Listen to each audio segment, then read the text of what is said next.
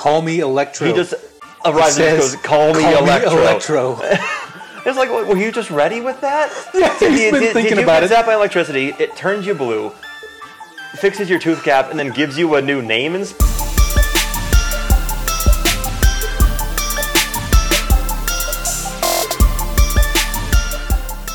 All right, welcome everybody to another Jordan JB Talk podcast. I forgot to say, hey, good buddies. So, hey, good buddies. Today we're going to be talking about Spider-Man movies. Today we have, of course, a good buddy, Will. Hey, I think I'm the best buddy, and I'm excited to talk about Spider-Man stuff. Yes. So yeah, we're just going to get into it.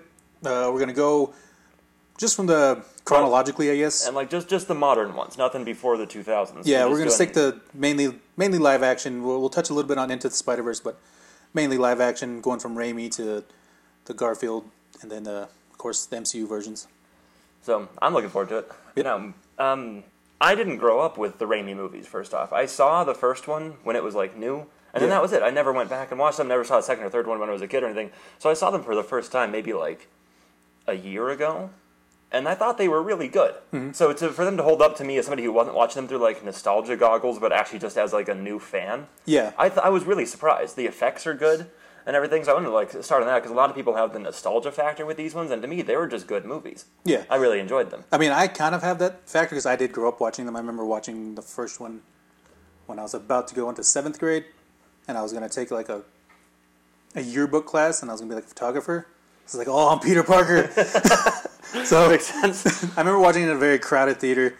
My mom took me, and yeah, so I do have that nostalgia factor, but I revisit them, and yeah, something like the first one, the effects are a little rough, but they still hold up well enough to where you're not like, ugh, you know what I mean? Yeah, like, there's nothing in there that's so bad that I'm actually like that I notice it. It takes you out of it. Yeah, exactly. Yeah. I don't think there's anything like that because I even get that with other big movies that I'm a big fan of. So for me to actually, I really just enjoyed them, and I think that Tobey Maguire's performance, especially in the first one, you know, we see how he goes from kind of like the nerdy, picked on kid to.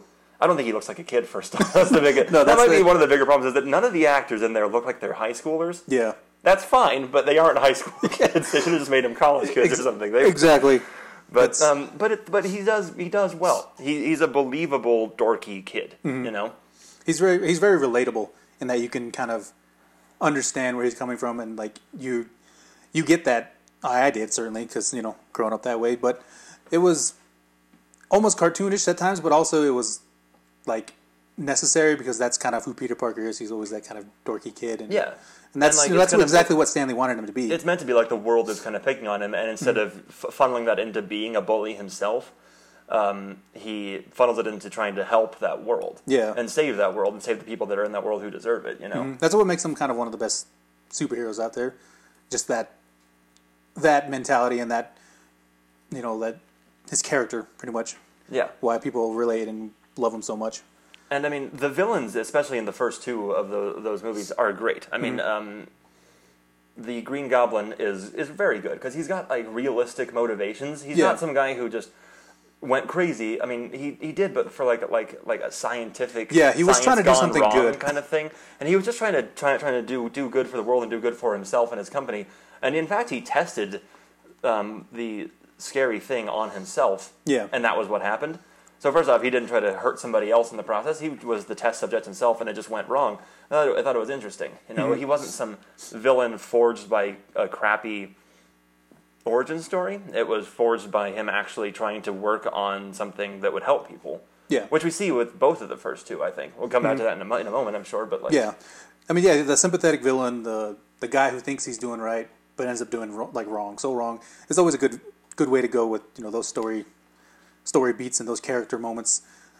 And he's a good character on top of not just being a good villain, which you kind of need for a good villain. He's not just a bad, evil guy. He's not like, not to bring up the future, but he's not like Venom going against him, where it's just kind of evil Spider-Man. Yeah. This is actually like, he's got motivation, and he's got motive, and Willem Dafoe in the role does really good too. He plays a good person, you know? I think other than like the suit itself, because I mean, for me, I didn't, as a kid when I watched it, I was like, that's fine. But now kind of I'm like, that suit is just kind of weird. Willem Dafoe already kind of has a creepy looking face, and I think if they just maybe put some prosthetic on him, kind of made him look... It could have been... But see, I didn't have like the comic book base or anything to know like what the Green Goblin is supposed to look like. I just think that he looks realistic enough, especially for the universe, to just kind of be like a mech-suited guy, and I think it kind of looks... I think it looks good enough. Yeah, I mean, it's but it does look plastic a little bit. A little Power Ranger.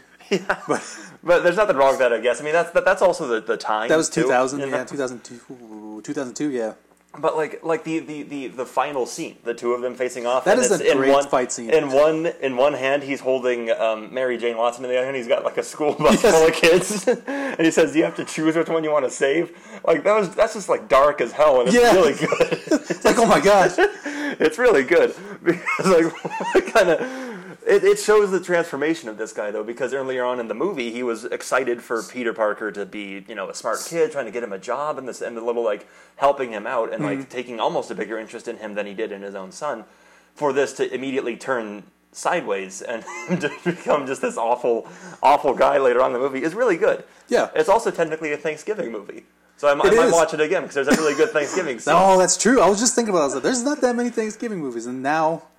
we got one, so we're going to watch it. And where Peter Parker claims to have beaten off an old lady with a stick to for some cranberry sauce. It's good. It's just a good movie. Yeah, it's. I'll always get like a laugh out of it, but also the action scenes still hold up, I think. I had a Spider-Man PC game when I was a kid that was kind of built after all three movies, and it's just a really good era. It's fun to see him swinging, and at the end of the day, I'll never have a bad time watching that first one. Because it's funny. It's wacky and it's weird, but it's also a comic book movie. I don't want it to look like real life. Yeah. I mean, some you do want that, but in terms of like Spider-Man, he's a little more bright, comical. He's always kind of been that way. You want him to be more in that fantastical, stylized world rather than being super grounded like a Batman character. Yeah. Which is what they won't get into all this, but they made the mistake of that with Superman, trying to make him grounded and whatnot, but... Because Grounded became grim. Yeah. And it was like, I'm not even having fun watching this. This is like, I'm watching The Man of Steel be a depressed, moody guy. Yeah, I'm a depressed, moody guy. I want to watch somebody fun. I want to see my life on the big screen. I didn't want to come here to watch myself. But that's the thing, though, is that Sam Raimi, as the director of these movies, keeps them realistic but lighthearted. Spider-Man is supposed to be he's not the rich billionaire Iron Man. He's not the super soldier or the god Thor and Captain America. Yeah. He's the kid from Brooklyn who's just kind of... Queens. From Queens. Sorry, Captain America's from Brooklyn. People will freak out on this. Oof. But he's the kid, he's the high school kid. He's just the regular guy given some powers that he doesn't know what to do with, figuring out what to do with them. Mm-hmm. And I think these movies especially showcase that really well. Yeah, and they did a good job of keeping it on Spider-Man and Peter Parker, not worrying about we'll get into it later. I'll get into it later. Expanding universes, and not till like later on, obviously with the third one. But yeah, I mean they did a good job of keeping it on him, making sure it's a story about him. We get that origin, all Uncle Ben stuff, and it's done really well. And so and that last, like I was talking about earlier, the last fight scene is so brutal and so amazing because he just gets walloped so much. He's like bleeding. And his mask is half gone. He's got a brick wall that falls on him. He's just getting destroyed. Yeah, and it's so good. Like that's at times that's what you want to see. You want to see the hero just kind of get walloped, but yet come back and and then unfortunately Willem Dafoe and Green Goblin gets his glider into he gets killed. But that's spoilers. But it's well done, I think, and I don't want to say that, but we see the humanity in Willem Dafoe's character at the very and I feel like a jerk because I don't remember what his name is at the moment, but but we see in his last moments we see him say, what is it, don't tell my son this. Yeah, don't tell Harry. Yeah, and so it's good because we see that he's not a villain at the end of the day. He cares about his son, he just doesn't know how to show it. He cares about his life and he cares about who he's leaving behind. So I think it's an interesting take on it because he's not just some mean guy throughout the whole movie. Yeah. He's got layers. He's just not the opposite of good. You know what I mean? Just kind of this basic generic kind of villain. But yeah, I mean, he has that heart to him, and he has that dual personality, so I think he just struggles with it. Yeah, it's a good... And I think that villain development carries well into the second one, too. Yeah. I think that Otto Octavius is also a great character. They did the same kind of treatment, but it was even more so of, like... Whereas, Green Goblin, Norman Osborn was trying to... His was more business-related. He was trying to get something... keep a contract, but it was also, you know, to help soldiers out. So it is that. But with Otto, and he was trying to create, you know, new energy, which is going to help the world a lot more. But he meant for it to be something helpful. But again, and it was interesting because it wasn't even really him being the bad guy. Mm-hmm. The arms themselves got kind of like a mind of their own thing going on, and then they kind of took him over and took over the situation, and then made him into the villain. Mm-hmm. He wasn't a villain, and he's not a villain. He didn't die a villain. The arms were the villain, pretty much, yeah. And I thought that was really good because him and Peter were able to empathize on a lot of things throughout the movie, and they're kind of a lot like each other. Yeah, I would say that Norman Osborn and Peter weren't very similar kind of people. They maybe had like similar goals or whatever, but Otto Octavius and Peter are very similar-minded people. They're both scientific minds who kind of have the betterment of humanity in mind. Yeah. And they never lose that, you know. And I think that's really interesting. Yeah, I mean, okay, so full disclosure, Spider-Man 2 was like one of my favorite comic book movies, just like out of all of them. Because, I mean, when I first saw it, again, I was barely maybe 9th grade, 8th grade, I don't know. But I was young, but I was kind of like, it's just weird love story, and it's kind of... And then as I got older and I rewatched it, and I was like, this is one of like the most like in-depth character studies of like you could have in a comic book movie, without it being, you know, too cartoonish, too like, you know, Peter Parker is very much relatable. Even at that age when I was younger, I was like, I can understand that this guy's going through a rough time.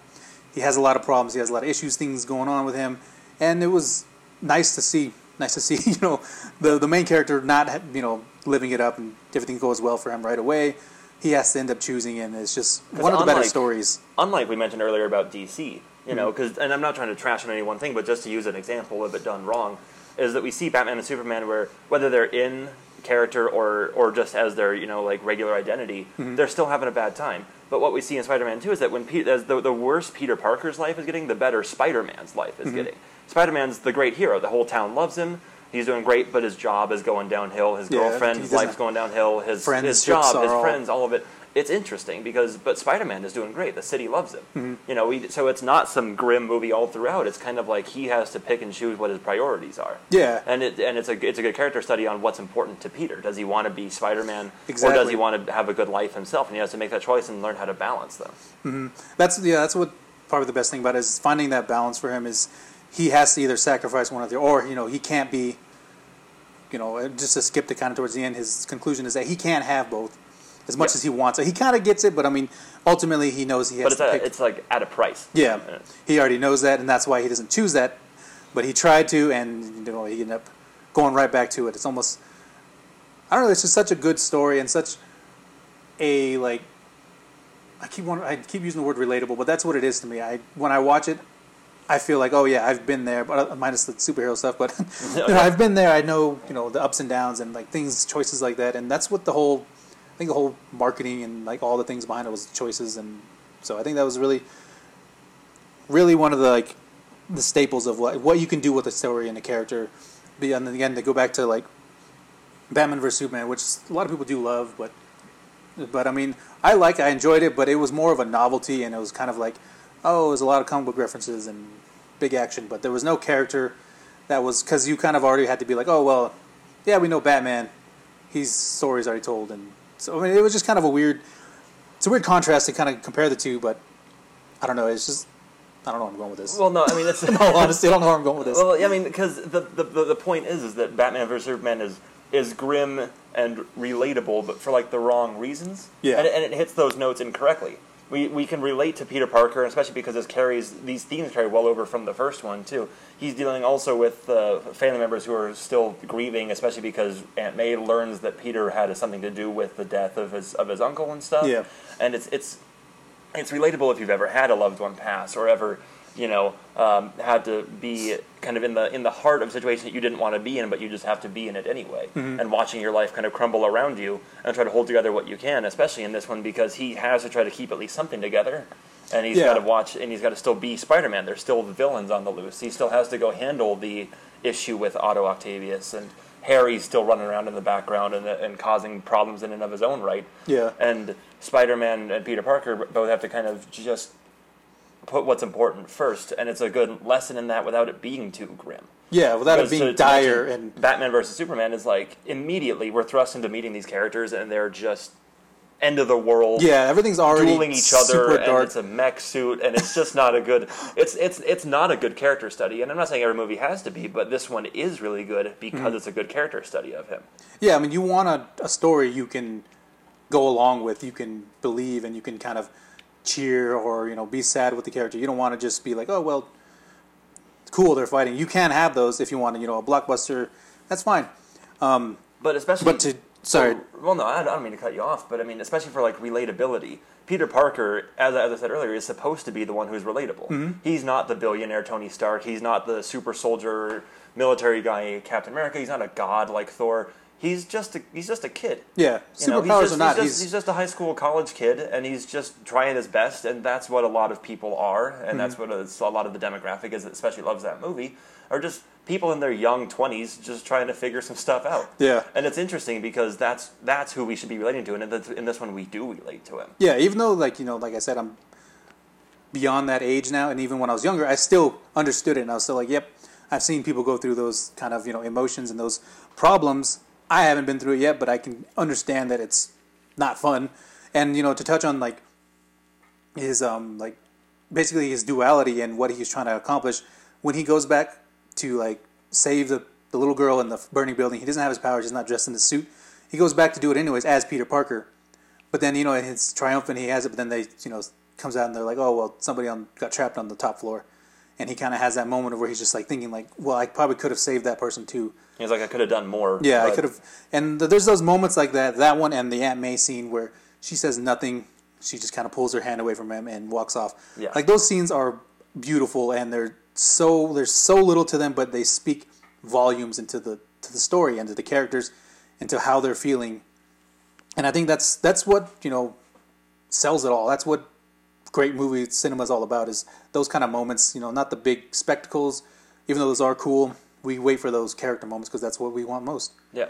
We want to be able to relate to them in some way or another. And, I mean, there's movies where you don't relate to the character and you aren't necessarily, like, meant to. But every good movie that is, like, lauded by critics and by audiences like something about it that draws you in and makes you connected to the characters, And so this one does it perfectly. I think it's. So, yeah, I mean, I could go in depth with this one a lot. Because I probably am going to talk about it, but there's a lot to dissect about it. Yeah, there's so many layers to it, and, like, what's great about it too is they didn't have to do. Now I think what I saw a lot of was like they got the origin story out of the way. They got that done. So now with the second one, they were able to kind of expand and do something like this. And the action and the visual effects are still great. I remember because I did rewatch it too recently, and I was like, wow, like the train sequence, like ooh. Yeah, it's good. It's so amazing. That's the climax of the movie. It's not some, and that's what I love about all these Spider-Man movies, especially these original three, is that. It's not like some current DC or even current Marvel movie where it's some big CGI fight scene and a lot of, or just guys doing karate against each other, like you see in a lot of Captain America movies. A lot of quick cuts, you can't see what's going on. Just giant CGI monsters that you don't really understand the scale of and stuff. These are grounded, small-time fights that have depth to why they're fighting. Yeah. It's not just Otto Octavius and Peter Parker fighting because, well, we're here. Like I felt in Batman versus Superman, or like the whole Save Martha thing. Yeah. The reason that they end up empathizing with each other in this movie is because they actually have common ground. Yeah. And Otto realizes, he kind of snaps out of it and goes, yeah, we do need to stop that machine. We need to solve this problem. It's not some cheesy moment. It's because they actually have character behind them that has led them to coming to an agreement about the ending. The plot, the plot sets it up that way. That's why you have him at the beginning as, just a regular doctor trying to help, and then goes mad, and so you have that, like exactly what you said. You have that moment at the end where it's perfect, where it fits, and just the CGI at the end though, where he's going in the water, that looks kind of wonky. It looks a little whack, but it's also. I can get past weird graphics and weird tech end of stuff if the story behind it is good. That's nitpicky. And it really is a good story. Mm-hmm. Maybe the sun being in the apartment building or whatever doesn't look that great, but at the end of the day, it's a well told story. Yeah, I mean, and I can't get too mad at that. It's what a lot of directors want to do. They want to add style to their stuff, but a lot of them just add just the style. Yeah, Michael Bay obviously is the worst at it, but yeah. So let's.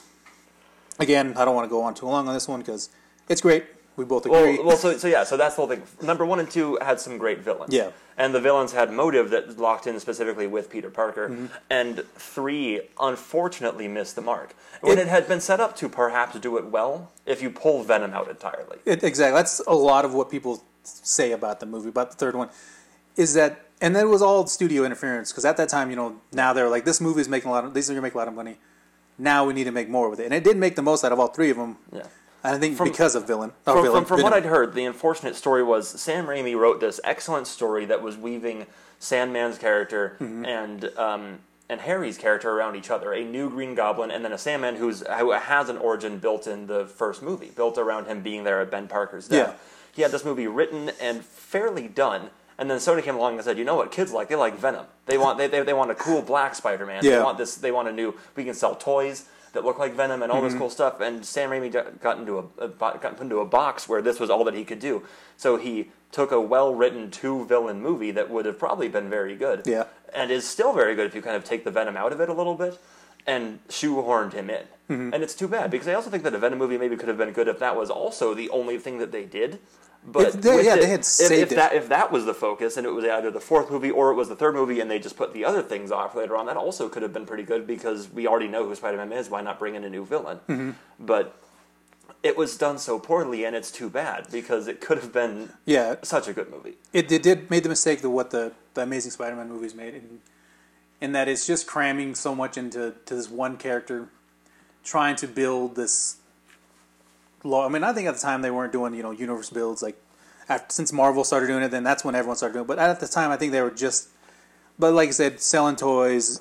People know Venom. He's kind of a fan favorite, and I think studio interference has always been kind of a problem with these movies because they make money, and that's kind of the classic example that people go to for studio interference being a problem is Spider-Man 3. Yeah, and the Sandman story is great. I have a problem with him being connected to the first one, and that how it all goes. It's just weak. It's just really weird. They kind of seemed like it was rushed. It was weak and a little rushed, but I could have gone with it if that was what it was. Yeah. If that was the only thing, it was like, oh, I guess this guy was there from the beginning. That's okay, fine. I can get there. Yeah. But then to have that, and then also evil Spider-Man running around. Yeah. Because Sandman is a really good character. The CGI, especially from the scene where he first that is amazing. Like born, whatever you want to say, when he first kind of is created. Is really good. Mm-hmm. And I like that scene a lot, and I like it. Half the time he doesn't even have the actor doesn't even have his full on face showing, because he's just made of sand, and you can still see the emotion that he's expressing, and it's good. He's good. Harry has the 2-movie kind of tenure at this point, so he works as being a villain. He works as still having a vendetta against Peter and Spider-Man, and he wants to kind of uphold his father's legacy, and he's got a lot of motivation to be a good character. Yeah. And it's really good, too, how the 2 of them kind of team up later on to kind of face the bigger evil and stuff, and I think that's all really well done. The bigger evil just shouldn't have been Venom. Yeah. That was the big problem. They shoehorned in Eddie Brock. They shoehorned in the blonde girl. Gwen Stacy, Gwen Stacy. They shoehorned her in when we already had kind of a love interest who maybe could have been used. And they shoehorned in Gwen Stacy, they shoehorned in Venom, it's sloppy. Yeah. And it's too bad. Okay, so to go back to the love interest thing, Mary Jane Watson, she's great for a little bit, but she ends up being the same in every movie. She's just a plot device. That's unfortunate. Yes. She screams a lot, and she's always getting captured, and it's like, oh, I gotta go save her. And it's like, okay, well, and that's the good thing about Gwen Stacy, which we'll touch on the Amazing Spider-Man movies, but that's kind of a problem I have with all 3 of these movies, that string is her, not Kirsten Dunst specifically, or like anything like that. It's just the way they kind of use her character to kind of drive forward. She's almost not a character. She's a plot device. Yeah, she doesn't have any depth to her, really. Mm-hmm. She's kind of just there as an object for Spider-Man to be searching after, kind of. Pretty much, yeah. I mean, they wanted her to have a better backstory with, kind of a rough upbringing and whatnot, but, it was never really touched on as much as... it should have been. Yeah. But, I mean... Back to Gwen Stacy, that was where you were at. Gwen Stacy, yeah. Well, I mean... Her, I guess I'll talk more about her when we start talking about Amazing Spider-Man. Because she's also poorly used in this movie. Yeah, she's in there. She's another version of that. Is she in there? Like, she's not... She's used for one scene as, again, a plot device and kind of a weird second dance sequence. Yeah. Which why there's 2, I don't know. But and if you don't have the Venom aspect, then you don't have those It's like you said, if take out the Venom stuff, then you don't have the weird dance sequences. You don't have emo Peter Parker. You don't have. But that's horrible. I don't want to lose emo Peter Parker. Yeah. But well, because I think that what they could have done, and again, maybe I'm thinking about this too much from like a world building perspective because I've seen the MCU and stuff. But what they could have done is maybe had the seeds for Venom. You know, don't put Venom in there at all, but introduce Eddie Brock as a character. Introduce him as he's a new reporter around the Daily Bugle. He's doing well. But he's just kind of a minor character. Mm-hmm. You tease him at the end. Yeah, that's say, hey, this is Eddie Brock, or show the meteor coming down, the little black goo coming out, something along those lines. At the end, you're just like, oh, I know what's gonna happen next, and then there you go, you got your next movie already sold. Because the reason that the fourth one got canceled was because the third one did so poorly. Mm-hmm. They could have gotten a fourth one if they handled the third one better, and then they could have gotten kind of the best of both worlds. Yeah, and so. That's a shame because I would have loved to have seen a well-done Venom movie at the time because we still haven't gotten a well-done Venom movie. But I think I kind of like this Venom more than I like the new Venom, though. I still kind of like... I like the new design more than the old one, but the characters, I don't know. It's hard. I don't like any of them. I think it's fun. I think he's just like lighthearted, and he's kind of he's a logical kind of more evil villain because the new one literally called himself a loser during the movie. So I just think that I think the new one he's more anti-hero, that version of Venom. So that's kind of where they're going with that one. But in the Spider-Man movie, he's an actual villain rather than But he also doesn't get none of the villains get the depth that we got with any of the other ones. Because in the second movie we got an entire movie devoted to why Otto Octavius is a human being and why he has character and depth and giving him a storyline worth fleshing out. We get a third of a storyline with each of them. Mm-hmm. We get a split Venom storyline that doesn't really give his character or Eddie Brock's character any real depth besides him just kind of being like a generally sleazy guy. I guess. And then. We get, I think, the most depth out of Sandman, which is maybe why I like him the most, is because he actually kind of feels like a person by the end of the whole movie. Yeah. He's got depth. He has a family. He's trying to do it for something. Trying to just protect them and stuff. Harry, we don't get a lot of depth building, but also maybe we didn't need it. We kind of already had it throughout all these movies. it's they wanted to do the whole, that's my best friend, and he betrayed me, whatnot. Which all the more so just proves that Venom is the problem. Yeah, and then the whole sequence where he turns back to being good, it's just, again, sloppy and really rushed, where his butler's just like, oh, well, when I cleaned his wound, it was from his own glider. It's like, what? How does the butler know all this stuff? What is going on? And also, where was the butler for the first two movies? Yeah, why did you say something sooner? I'm going to wait 5 years and tell you about your father's death. Just took him that long to get downstairs. Yeah. I only clean the glider once every 5 years, so it's a good thing. Wait a minute. That glider and this glider don't mix up. Hold on. But generally speaking, these three movies hold up great. Yeah. I think they're fun as a trilogy. They line up really well. They don't feel like three separate, disconnected movies. They feel like they flow really well into each other, and they could be. I don't want to say one big movie, but they work as one long storyline. Tobey Maguire's arc feels well connected. Yeah, he feels like the same character through all of them himself. He's kind of a constant, but when he isn't, there's a reason for it. Yeah. He's not really as much of a constant in the third one. That's because his personality is literally changing because of the symbiote. Yeah. So I think it's just a well done set of movies. I like the direction of it. I like all the actors they picked. They're iconic. There's a reason that J. Jonah Jameson should only be played by by J.K. Simmons. By J.K. Simmons because he's just got the voice for it. He does. Now he's just embodied that. He looks like him. He just feels that whole character is just him, and it's amazing. I think he's the best part of those movies. I mean, truly, I like Tobey Maguire a lot, but I think he is the best part, especially of the third one. Yeah, he's got he's hates Spider-Man, but yet somehow he loves him. Yeah. I love the scene where he's wearing the suit. I don't remember which movie that's from, but I love the scene where he's wearing the suit himself and jumping around in his office. It's just full of weird, quirky, fun stuff that makes Sam Raimi. It feel comic booky. Yeah, that's Sam Raimi all day, and that's what's great about it is you have this cohesive story because you have this director who had one vision for it, but kind of towards the end kind of had to compromise it, but still, he was able to get in, I think, bits that he wanted. It still feels like a Sam Raimi movie. It just doesn't really feel like a cohesive Spider-Man movie. But it's just, you get... And it's great that he has his, little horror elements in there coming from that background. And that's...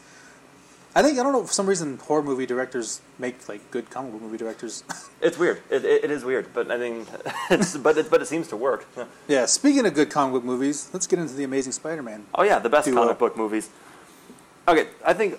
What the well, biggest, you recently saw them, so I saw them for the first time about a month ago, and the biggest problem I think is that Andrew Garfield's Peter Parker isn't relatable the way that Tobey Maguire's is. Tobey Maguire's is a picked on kid who's just trying to kind of figure his life out and stuff. Andrew Garfield is like the cool skateboarding kid. Yeah. And maybe people pick on him kind of, but he's like a tall, cool guy who skateboards and he's got like cool hair and he's not like, he doesn't seem to really be like in this bad of situations ever. Yeah. And I don't even know where to go with any of it because Peter Parker is supposed to be, you're supposed to be able to kind of empathize with him. He's again, I keep saying it, he's not the big hotshots villains, heroes like Tony Stark. He's just the kid. And I feel like if I was in high school, Andrew Garfield's Peter Parker would have been picking on me.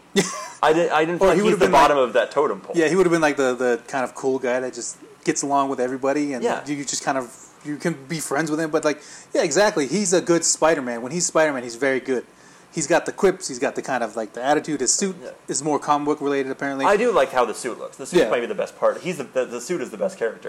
But the problem is that, and I guess this is maybe intentional, but even when he first kind of becomes Spider-Man or whatever, he's still kind of a jerky guy. It takes some character development, which I guess maybe is the goal of the movie. But I had to sit through The Amazing Spider-Man 1.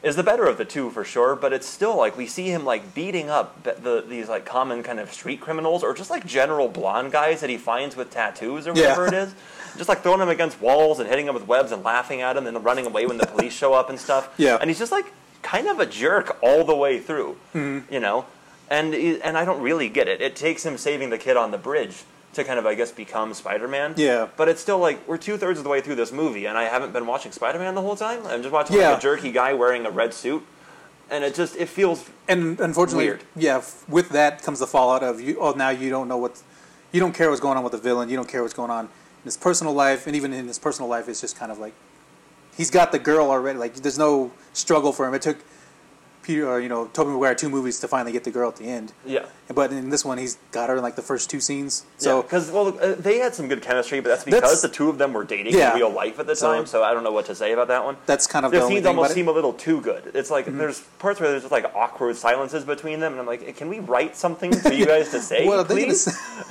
It's just longing looking into each other's eyes. But yeah, like, and then. So yeah, you lose all that stuff. You lose kind of any kind of spectacle, any kind of action. Nothing really stands out about it. Like you said, the first one is the better, but it's not by much. It's kind of a very average at best. Yeah, it's just not. I didn't enjoy watching either movie overly. I like the first one more than the second one because I guess I just kind of a sucker for like Peter Parker origin stories, and it was just kind of fun to watch it. But then after a while, I was like, I feel like I've either seen this before or don't want to see this at all. And either way, I don't have any invested interest in this movie. Yeah. And he almost feels like a different character between movies, too. Yeah, and again, they try to go, the more grounded, darker tone with it. I remember seeing that from the first trailers. I was like, what are you doing? But, you can't stop them from trying to do that all the time because some of that trend just took off. And I don't want to nitpick too much because at the end of the day, we just know these are bad, but I don't think that anything needed to be mentioned about Peter Parker's parents. Yeah. I just think that was... We don't need to know that, especially at the beginning. Yeah. We don't need some big thing about how... his parents died because of this, and he's trying to kind of find them and uncover the mystery of where... Yeah, where they're at. No. They're not dead or something. It's like, well... So, yeah, I mean, and it does connect back to the villain, but then again, the villain is not what we could go on again about the first movies, but he's not that.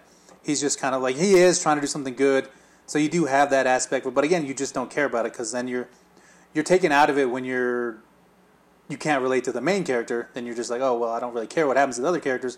Yeah, I don't care what happens to the main character. I don't care what he does, so why should I care about what the villain does? Yeah, like if the villain kills him, that's all right. I don't want to dig into like effects too much, but the Lizard just looks rough. Yeah. Unfortunately. He's not like...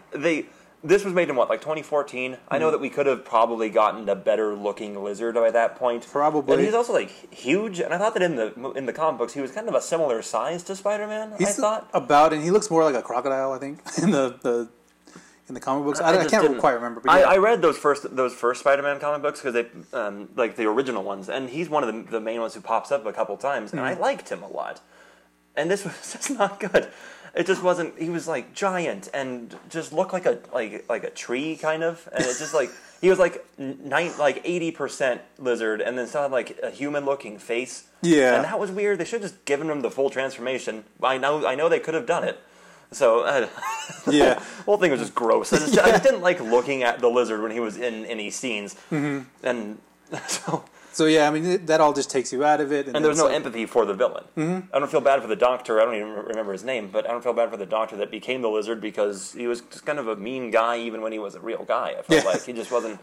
He didn't have any reason for... And their connection that they tried to do between him and Peter was also fairly shoehorned in and weak. Yeah, because it related back to his parents being scientists. I mean, yeah. How many of those comic books are there that are, relating to his parents or, going... But so anyway, let's get into the gem of it all. Yeah, the best one. The most complicated and overly just convoluted story, which is The Amazing Spider-Man 2.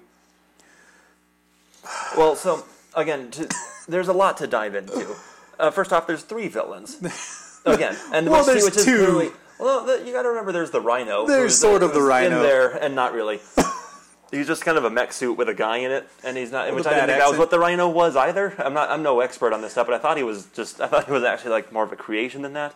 Yeah. But I think that the biggest problem with this movie, and which we learned is apparently supposed to have always been there since the first movie too, is that apparently the whole Spider-Man serum, the whole spider that bit him in the first one and stuff, was literally based off of Peter Parker's dad's DNA, so it was only Peter Parker who could have been Spider-Man. Yeah. The whole thing, like I've been saying from the beginning, Spider-Man is relatable. Any of us could be Spider-Man. Mm-hmm. Anybody could be the do-good hero who tries to help their city out if given the responsibility to do so. Yeah. And this is literally saying, no, only Peter Parker can be Spider-Man. Only because you came from me. It's like, what? No. Yeah.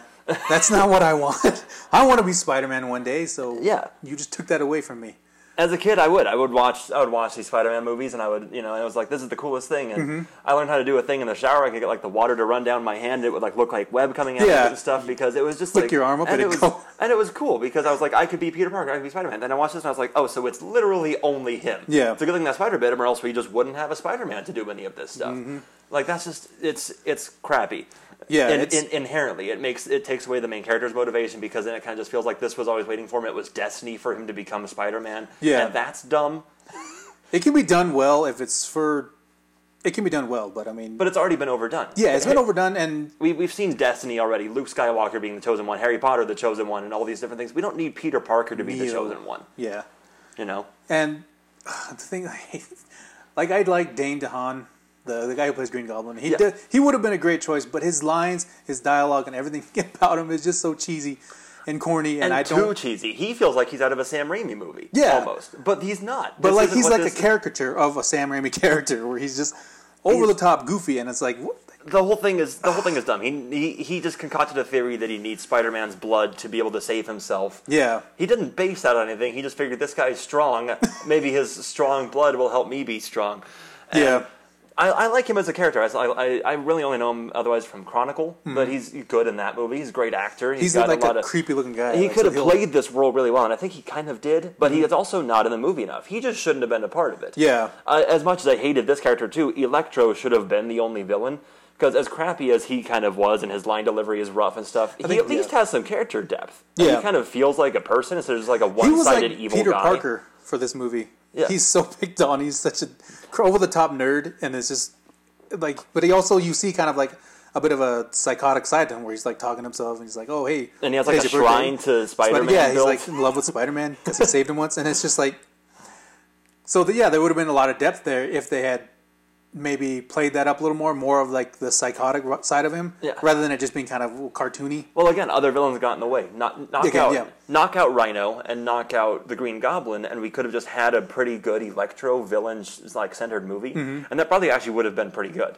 Like I still don't think that Jamie Foxx, and I like him and stuff too. I don't think he was doing a good job here. Really, it was just I think he's a good dramatic actor, and this was just kind of corny and dumb, and he didn't really know what he was doing. Yeah, more than like he got it for a paycheck. Yeah. So I like when he gets the thing and it fixes his gap. The teeth gap is great. I was like, and also. What kind of power is that? That's something that I think the MCU has handled very well is the naming of their characters. Yeah. Because it would seem a little shoehorned in for them to just be like, oh, I'm in America and I'm a captain I'm Captain America. Like that's like dumb. He was kind of given they do things to actually kind of make it work, like giving them names that are like being named by a guy nearby, or even how in Spider-Man 2, J. Jonah Jameson kind of coins the name Dr. Octopus. Yeah, because he's just like he's looking for a good news headline and stuff. But in Amazing Spider-Man 2, he just... Call me Electro. He just arrives and goes, call me Electro. It's like, were you just ready with that? Yeah, he's been thinking about it. Did you get zapped by electricity, it turns you blue, fixes your tooth cap, and then gives you a new name inspiration? Because that's just out of nowhere. He was sitting in the tank of water thinking about it that whole time. What do I go with? Or maybe he's maximum voltage. Or he's up just fantasizing about it. Yeah. If I ever get electric powers, I don't know if I will, but if I do, I got a good name ready for it. The way that we might name like a dog if we're ready to ever, or like people like plan having like a baby, what the name might be. Yeah. He's like, if I ever get these powers, I got a name ready for it.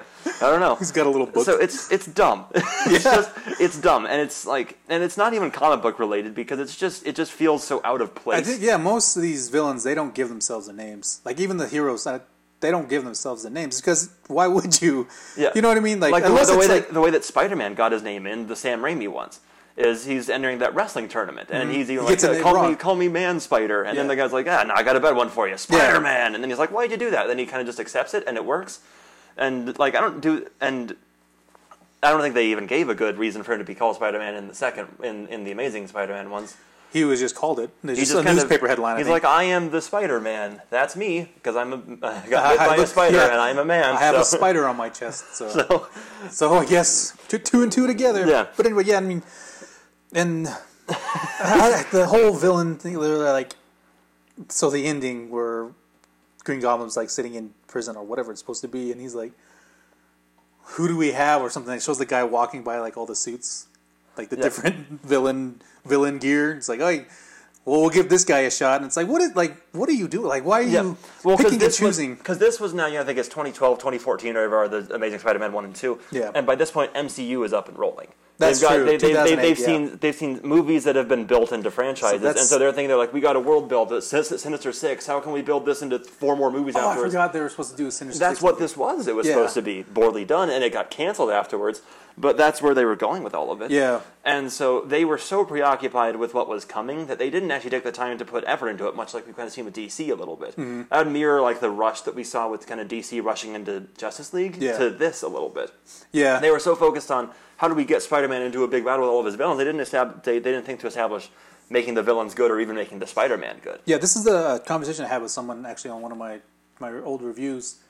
When I was talking about this, I was like, Spider-Man doesn't need a universe. Like, he is in his own. He can hold these movies on his own. He doesn't need everybody else. He doesn't need a solo Sinister Six movie, solo Venom movie to put them in the movies with him. You can have them all interact and be, very organic and done very well because it's been done in the comics. Yeah. And again, you have that loose translation to where you can't always do everything in comics in film because it'll look kind of weird or goofy. So yeah, I mean you got to work around that, but Spider-Man can hold his own. He can always hold his own in his own universe. And he did hold his own. We saw it already. It's not like we have never seen him do it. We saw this with the Sam Raimi ones. That would even the third one as part of it. I still think they're a well-written trilogy, and the second and the Amazing Spider-Man ones are just a mess. It's from start to finish. When you look at there's just so many writers on it too. Yes, that means there wasn't like two people like, okay, this is our story, we'll bounce off each other. That's what's good, and then bounce it off the director. That's what a good story will encompass is people getting feedback, but not like from 5 different people who all want to add something. And also the movie studio breathing down their neck and everything. Saying, hey, do this because we need more money. Yeah. So it's just they're messy. Yeah. You watch them through and you're just like you're as confused as anybody else is, and they just don't make a lot of sense even within universe. There's a couple of cool scenes though. I don't mean to just take away from them entirely. One that I like a lot is when all the construction crew swings their cranes out so he can get down the city street pretty fast. I thought that was cool. It's kind of that's the whole city showing support. For Spider-Man. That New York is helping him out. The city is kind of its own character. That's kind of a cheesy thing to say with movies, but that's what the thing with Spider-Man 2 is. Like Stanley was always very happy that hey, he's from New York. That's a part of his story. It's part of who he is. So it's good to see that again because we saw that in the Raimi trilogy. I don't know if it was a couple times. I remember the first one. Yeah. Where he's on the bridge and they're throwing stuff at Green Goblin. No, yeah. There's merit to the movies, but the bad stuff gets so in the way that it's hard to see the good stuff. And you just kind of get that that fallout, and you're just like. And I can't remember a lot of the good stuff, unfortunately. I really can't. They're fine movies. I've seen worse ones, but not way worse, but not a lot. Yeah, they're real bad, especially the second one. I think the Gwen Stacy death is brutal, but it's also just kind of, I don't know. Like when I first saw it, I was like, wow, that's pretty dark and grim. But and I was like, and I thought it was good because even in the moment when she hit the ground, I was like, didn't she? I can't tell. Yeah, because it kind of, you hear a thud, but then you're kind of like, well, maybe. Is it the rope snapping or is it her hitting? Yeah, that's a combination of both. It's good. It's brutal. I thought that was a good scene too, though. The cinematography and I thought it was dumb, but I thought it was good that the web itself becomes a hand kind of towards her. It was stupid, but it was good, dumb. But it was good. That was like, again, cheesy but fun, kind of dumb. What they kind of should have been doing, but yeah. But I think that there's nothing wrong with making these comic book movies silly, and that was what they tried to ground him too much and made it unrealistic. Yeah. Like the MCU has a lot of really silly, fun ones. Like Guardians of the Galaxy is out there and it's weird, but it's fun because they embrace how fun it is. Yeah, it is like they took a guy bitten by a spider and they're like, how can we make this realistic and give him some family drama to add in? Yeah, why? Just give him a comic booky villain and we'll have a fun time. That's all these should be. Have some nice little quips in there. One of my favorites from the first Amazing Spider-Man is when he attacks. He finally has the full suit, and the guy is like robbing a car, and they get out, and then he jumps at him, and he yells "crotch" as he hits him in the face and spins him around. Yeah, that was pretty good. It's good. Yeah, I was like, "What is that?" But this, I don't know. So that was good, but so I guess we can now. Speaking of the MCU, we can move on to the newer ones. So specifically, I think Homecoming is good. I think it's very good. And of course, with these, because they're part of the MCU, you have to kind of think of the bigger universe. And so I like the way that they tie it back into Civil War. First off, I like that I like the little vlogging thing at the beginning. That whole thing of like kind of seeing Peter's perspective on everything, because he was very much a minor character in Civil War. Yeah. So now to see it kind of from his perspective to kind of recap the previous events, I thought was interesting. Because this is a Peter Parker movie, we should see what he thinks of this stuff that happened to him. So it's good, and I kind of like that we don't get an origin story. There is no Ben Parker. Never has been one. Well, not never has been, but we don't see him. He's not on film. He's loosely referenced. We don't see the spider bite either. He just kind of already has the powers, and he's figuring out what to do. And you kind of get a little, like, they mention it when he's talking with, what's his name? Ned. But he's one of my favorite characters in this movies, I gotta be honest. But yeah, and you get that little bit, those hints and nods to it, because we don't need it again. We've seen it 2 times. Yeah. We've seen it all over in different incarnations, and so we don't need it again. So it's good that they weren't weighed down by it. Because that's what I heard out of Kevin Feige or somebody, that they're like, what we wanted to do with the MCU Spider-Man is give him some stuff that we had never seen before. We've already seen two Green Goblins, we've seen Dr. Octopus, we've seen Sandman, we've seen Venom. We don't need to get that in, at least not right away. Yeah. So let's get in some stuff that we haven't seen. We've already seen the Spider-Bite. We don't need that. People know who Spider-Man is, especially because we started him in Civil War already having the powers. We don't need to have a flashback or anything. And I think it was very good. Yeah. And I like the Vulture in this one has a lot of good development too. He's kind of connected to Tony Stark, but it's good because Peter's also connected to Tony Stark. Yeah. And so. The Vulture to me is probably one of, really up there and one of the top villains in terms, because that's just Michael Keaton too, being an amazing actor, and just they did it really well. But I do have a problem with it being constantly connected to Tony Stark and Iron Man, just because I do know the comic books. Spider-Man is probably the Marvel character I know best in his comic book origins, and he really doesn't have that much to do with Tony Stark and Iron Man. And they played it up a lot because, and this kind of goes back to the Sony deal and what they had to do with that. And they couldn't use certain. Did you get that? No, they couldn't use. Sorry, we start over again. So it goes back to the Sony deal and Marvel and all that. They couldn't use certain aspects and certain things for this version because Sony was like, well, we still have rights to those, so you got to kind of figure it out from there. So they did do a good job in doing that, but you lose this kind of. I like the Ben Parker aspect of it. I like that made him a little more grounded, a little more. It's just I knew it as that's Spider-Man, that's Peter Parker, that's part of his origin and part of all that, and like the MJ thing was just like what I don't know, that it's weird to me. For me, knowing these characters and knowing how I know them, it's weird for me, and for him to be so connected to Tony Stark, and for it to come up so often, and to be like, hey, remember the Avengers are here? Remember he was part of the MCU? It's like, again, it goes back to me thinking that he doesn't need that. He doesn't need that, but that's the thing, that this version of Spider-Man isn't a solo Spider-Man. I think that there's a part of it that works when you see it in like Sam Raimi. He doesn't have any of the other connection and stuff, but this one is supposed to be that he came from this bigger universe and he exists in a universe where other people exist. He exists. Yeah. He's the kind of street walking, high school kid in a world where the Avengers happened, and he has to. And much like the Vulture, he's a random guy. He's part of a big cleanup crew in a world where the Avengers happened, and they had to clean up after their big mess, and then Tony Stark's company comes in, and I think that it makes logical sense for the movie, for the world that they built for him. Yeah. If they're doing another, like a third hard reset of Spider-Man, and then it wasn't MCU built, then I wouldn't want it to be happening like that, but the way that they've filtered in, at least at the beginning. Far From Home is a different story, but I think that's worse at the Tony Stark aspect of it. Yep. But I think that Homecoming, it works because Tony Stark is first off still around and makes his little cameos, and it's cute, and it kind of works for where it does. But it's I don't think it overstays its welcome until the second one. Yeah, Homecoming I actually do really like, and I think it's fine that it's in that universe. I guess I do have more problems with Far From Home. Yeah. In being in that kind of idea in that realm, but Homecoming actually I really do enjoy it. Again, these two movies I do really like them a lot, but they're not on the same level for me. Yeah, because they almost, this is going to be weird, but they almost don't feel like Spider-Man movies. Yeah. And they do, they don't. They feel like very different flavored Spider-Man movies because they have these other heroes mixed in, and they have a whole different attitude behind them. I think that Tom Holland does great in the role, and he's a good Spider-Man and a good Peter Parker. Mm-hmm. But I just think that at the end of the day, these just don't have the same energy that the other ones did. Yeah, it does feel off, and I remember thinking that when I was watching. I was like, it's Spider-Man, but it's not. Like, I don't know, it's just kind of, you feel that disconnect a little bit, but again, like you said, they do a good job of making it a good story and making it relatable, and of course it's really well made. It looks good, so you kind of pick and choose. There's some scenes there that work really well, like him trying to save the cruiser or the cruise ship that got like cut in half and stuff was interesting, and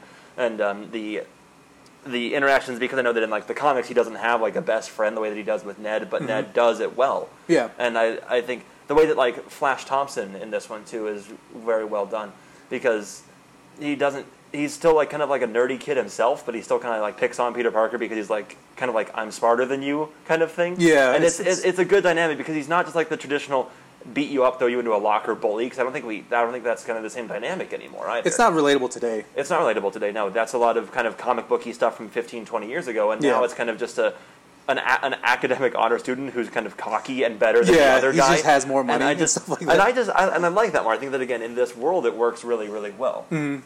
So, yeah, I mean, and like there's great moments. I really love the end because he loses the suit. And, of course, there's that great line from Tony Stark. If you don't have the suit, or you say what he said. And if you're nothing without the suit, then you shouldn't have it. Yeah.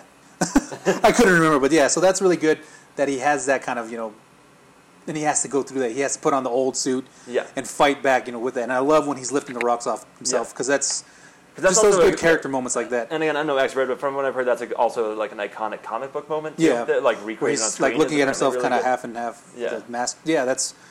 So I just think that movie is really well done. I like that we see Peter Parker as somebody who's better than the suit, kind of. Mm-hmm. He has his own wit to outsmart the villains and do better than them without being reliant on some big fancy suit being built for him. Yeah, it's good to see him use his mind. Apparently abandoned by the second one. That's yeah. So I mean, and it's good to see him kind of get beat up again too.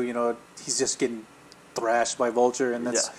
Like, I mean, I don't mean to sound like morbid or like, but I do like seeing that, because then I like seeing them triumph, being triumphant after that. It gives their victory more meaning and kind of depth. More meaning, because they overcame somebody who was really better than them at first.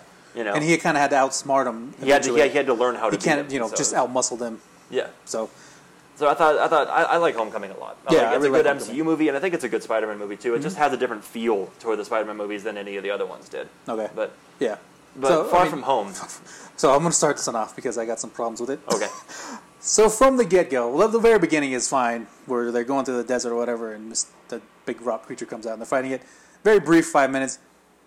After that, immediately, I was like, what is this? With the cheesy little opening sequence where they're watching a little slideshow of like the character people who died. I was like, we just saw these people. There's supposed to be this big moment where these characters were like, and it was really sad at the end game.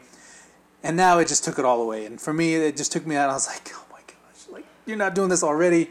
And it was like, it would have been funny if it was a little bit later down the road. Maybe so. Yeah. But I get it. Follow-up movie. Yeah, I get it too because they're kids and that's kind of how they put things together in a cheesy little school broadcast. Like I get what they were going for, and in the moment I enjoyed it, but then to look back on it, I was like, that seems too quick. Yeah, and it's not like hitting the funny the right way that it should. It just kind of feels like they aren't taking any of it seriously. Yeah, that's kind of my problem with the MCU at the moment. But so from there, and I was just like, okay, it's a rough start, but we'll see where we go. And then it just kind of, again, doesn't feel like a Spider-Man movie. Even lesser so. Yeah, even less than Homecoming. And, I don't like, for some reason, too, this is nitpicky again, but his suit in the beginning where he's talking to the people, his head looks really small. And it took me out of it. I was like, what does his head look so small? And he's also still using the Iron Spider suit, and then he never pulled it out again when he very much could have, and so that was weird. But I guess they tried to have an in-movie explanation for it, but it just kind of didn't fly with me. I was like, that should be better than that. That should just be kind of available to him. Yeah, and just Mysterio is good. Mysterio is the top. He's the best part of the movie. Yeah, he has the best scene. Jake Gyllenhaal did an amazing job of being kind of this unhinged, kind of guy, and it's done really well. I do love Mysterio in that movie. That's probably, like you said, the best part. And the visual effects are great with him, especially because they couldn't have done that like 10 years ago.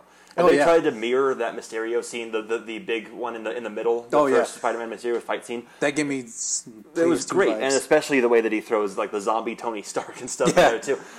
It was good, and it was terrifying, but good, and it was like the whole you don't know what your reality is thing. And that's what Mysterio should be. Yeah, and so, but he has the Tony Stark connection. Again, yeah. The whole, naming the technology barf or whatever, and then that makes him mad enough to actually attempt to kill a teenage kid is just like, all right, just be the villain. Just find some other reason to be mad at him. I don't get that really. Yeah, I mean that's kind of a lot of people's problems with it. It's meant to be kind of crazy, so maybe his just kind of escalates in his head, but it's just.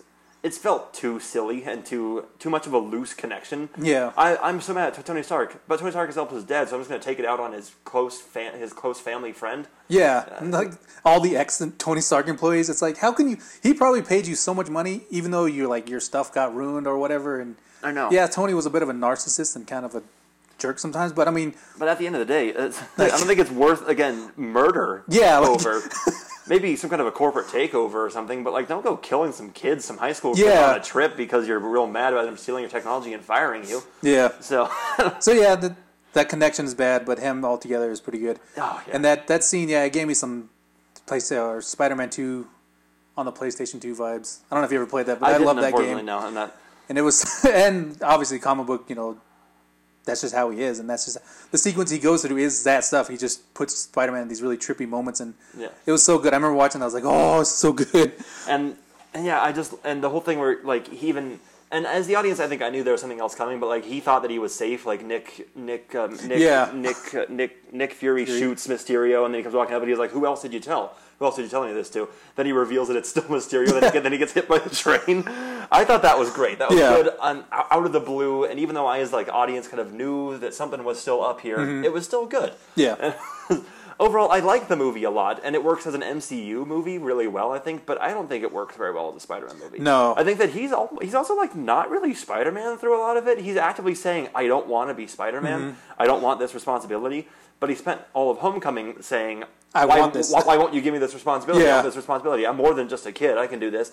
So I don't get it. Yeah, I think just what he went through with Infinity War and Endgame kind of maybe he probably wanted to be like, well, I'm gonna take it easy a little bit, but also you kind of you just lose something there when all he's doing is I just want to kiss MJ or whatever. And again, because I just complimented Tobey Maguire's Spider-Man on being good at being consistent through all three movies.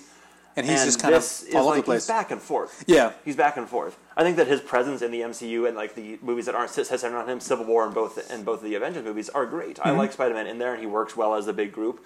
But then he comes back here, and he's got a different motive than he ever did. Yeah. You think that he would almost what they should have done more is I want to avenge Tony. I want to finish what he started and do more. Yeah, or just kind of be a bigger help. I don't get why he's just dodging around his responsibilities that he's been given and wanted to have. Yeah. So it doesn't clock and doesn't make a lot of sense with the rest of what we've already seen out of this Peter Parker. Yeah. So yeah, it's all over the place. The side characters, again, nitpicky for me and probably everyone else, but the teachers, like, how stupid are these teachers?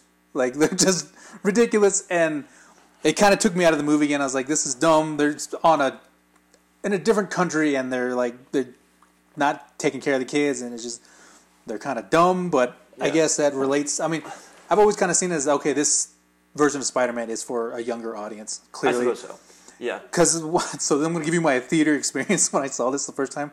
The opening day, Thursday, I think it was like, we went like 6, maybe it was Friday, but we went pretty early, and like the theater was packed, but we had a group of like little teenage girls kind of adjacent to us in the front of us. Everything Tom Holland said, they were giggling about it, and I was like, he's not even saying anything like funny at the moment, and it just kind of took me out of it because I was like, you're so annoying. Yeah. And like, and they swooned, and like when they kissed at the end, I was like, it's like this, like I like my theater experience to be just me in the theater. If I could, I'd be the only one in there, zoned in, watching the movie. But that or takes me out. Or at least a theater experience with accurate viewers. Yeah, I enjoyed watching Endgame and getting big cheers out of the people near me when Cap lifts up Thor's hammer and stuff, and I was like, this is great. But I don't want to have people that are like, I hate being in like a theater with like crying kids and stuff that's like actually ruining the movie experience. And sometimes you get that with MCU movies because it's like, oh, kids, you want to go see a Spider-Man movie? You want to go see and you get screaming babies a row in front of you, and I'm like, hey, I'm trying to watch this. Shut your kid up. Well, so this is one that like just happened. We saw Joker again. I saw Joker again. Somebody brought their kid and he was crying. I was like, why? This is not even to even think that you could bring a kid to this movie. Yeah, Joker feels like a good family-friendly movie. Yeah, psychotic clown killing people. Yeah. Yeah, hey, let's show even our, if he let's was show in our a Batman kids movie. what Murray Franklin deserves, guys. Yeah. No, good movie, by the way. But that was an amazing movie. Let's go back to Spider-Man. So, I mean, yeah, like a lot of it, things just kind of took me out of it. And usually when I watch a movie the first time, I'm like, oh, yeah, that was really good. And then I watch again, and I'm like, oh, well. But this time, I've only seen it once, and I had these problems with it almost right away. Yeah. There's a lot of it that, like you said, the teachers are so dumb. What public... I know the American public school system pretty well, and what would be like, hey, we had this 30-foot-tall water other dimensional monster attack us. Let's just go to a different nearby country and not go home. Yes, that'll save us. So if you lit a match in the wrong place at my school, we would go on a fire drill. Get out of there. Exactly. We wouldn't be like, oh, we're in another country. Let's just hang out anyway, even though we've been told that there's interdimensional war going on in this area. Yeah. No. It doesn't make any logical sense. So the movie just doesn't hold up that well, and I think it's fine, and I enjoyed it. But it's entertaining. You can get a good laugh. It just has too many moments that don't make sense for it to hold up on, especially multiple rewatching. Yeah, that's what I mean. I saw it a second time, but I was like, yep. I was right. First time, like I said, it's entertaining. I got a kick out of it. It's not one of the worst MCU movies, but it's really not the best. It's not the best Spider-Man movie either. I would put it down just above maybe Spider-Man 3. I mean, yeah. Just because of the visually and just I can't call it bad, but it's not the good that we see out of actual good Spider-Man movies. And it's too bad because I think they've had so much potential with Tom Holland. He plays the role well. Yeah. And I just think I can't wait to see him get used differently and maybe see what's coming next. Yeah. Because I like him in the group ones. When he shows up in Infinity War, it's great. That might be his best role almost. Yeah. Is Tom Holland in Infinity War because of that. And in Civil War, he was a good unexpected surprise. Not unexpected, they ruined out with the trailers, but still it was fun. Was so cool. I remember watching that trailer. I was like, this is amazing. Yeah. But yeah. So, and then I guess to touch on briefly, which we don't need to go too in depth because I don't have any problems with it. I don't either. Into the Spider-Verse is a great movie. It's amazing. It's animated, so they can take a lot of more like comic booky liberties that we didn't get to maybe see. So yeah, all the characters feel fleshed out. You know, like even the first Peter Parker, the one that we see die right near the beginning, he feels like a real guy. And then Peter B. Parker, great voice acting, great character. Miles, his parents, they all feel like real people. It's a very just again grounded, but yet still not. Yeah. It's so kind of out there with the multiverse and everything, but it's still like really you get in with the characters, and so you can again. Our overused word is relate to them and kind of go along with them on this great journey. If you can't relate to Miles, you can relate to somebody in the story. Yeah, exactly. Somebody in there you've been where somebody in that character, even that Gwen's movie has character. been, and it's just like I liked all the great references to previous movies. I liked the little shots that the Spider-Man took at like the previous Spider-Man movies, mainly Spider-Man 3. Spider-Man 3, but there's even some little references to the Amazing Spider-Man and stuff in there too, and it's just it's fun. Yeah. That's a good comic movie. I've even, like, the animation is cool, too. Yeah. I read something that they said there, and they even, like, showed it, that when Spider-Man is still, like, learning how to be, Miles Morales is, his frame rate is different. He's going at 32 a second, and the other one's going at 64 or something, and it's like... Yeah. And it's cool because you wouldn't notice it, but you kind of notice it. And then it makes sense, and it's like, yeah, because he's not Spider-Man yet. Yeah, he doesn't have that fluid kind of motion. So, it's a really well-thought-out movie. And when it was first advertised, like 2 years ago, I was like, oh, come on. Another Spider-Man movie? This just looks stupid. And then I saw it, and I was blown away. Exactly. I think that's how everyone was. Like, even when you saw, like, the first trailer, it's like, okay, looks cool, looks interesting, like, but... Fine, another Spider-Man movie with all this? Fine. And then I went to go see it, and I was, like, amazed. Yeah. And it was really funny. Yeah. There's some moments in there that are just hilarious. It's a good all-around movie. You know, that's the one you want to take your kids to. That's the one you don't mind the kids crying in. Great soundtrack. So I don't even have much else to say here because really, I just love the movie. I could just talk forever about how great it is, but that's not why we're here. I feel like for us, I think if you wanted to, throw this in the mix, then we would say it's probably the best one. But probably the best one. Me personally, I put animation in a different category. But it almost doesn't. It almost feels like too good of a Spider-Man movie. Yeah, it's not fair to compare to even the best live action ones because they're playing with different equipment. You know, it's like they kind of have a little more limitations in what they can do. But yeah, so yep, that's our Spider-Man. You can kind of judge for yourselves which ones we like. I think obviously people probably know that I like the second one a little bit more, or Spider-Man 2 and the Raimi movies a lot more than anything recent. I know a lot of people love the new ones. That's great, but not me as much. Yeah, and they're really good.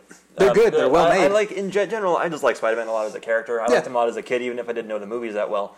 And even the worst Spider-Man movie is still just like, I guess at the end of the day, kind of fun to watch. Mm-hmm. And I just like the character. I like watching him swing from building to building, and it's just he's a fun character at the end of the day for me to watch. So I can go back and watch Jamie Foxx get his gap fixed over and over again, and just be like, hey, all right, and turn off the movie. But I think we're gonna go because it's time for me to light my candles. So oh jeez. All right. Well, that's Spider-Man episode. We've been wanting to do this for a while, but Will's been dodging my calls. And I've been just the worst. No, I mean, as they say, it's pizza time. So. All right, we're gonna end it on that. It's pizza time, but thanks for listening. Sorry, it's a little bit long, but I hope you enjoyed it. I hope it was entertaining.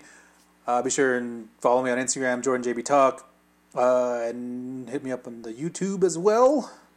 I don't know if Will has anything to plug, but I don't. I do. No, I don't have anything to plug, but I'll be here. He's a good buddy. Over and over again, and I'm sure you won't hear the end of me. No, we won't. We don't want that. This has been fun. I've been Will on this episode. And of course, you know me, I'm Jordan. And don't forget to be a good buddy, and we'll see you all later.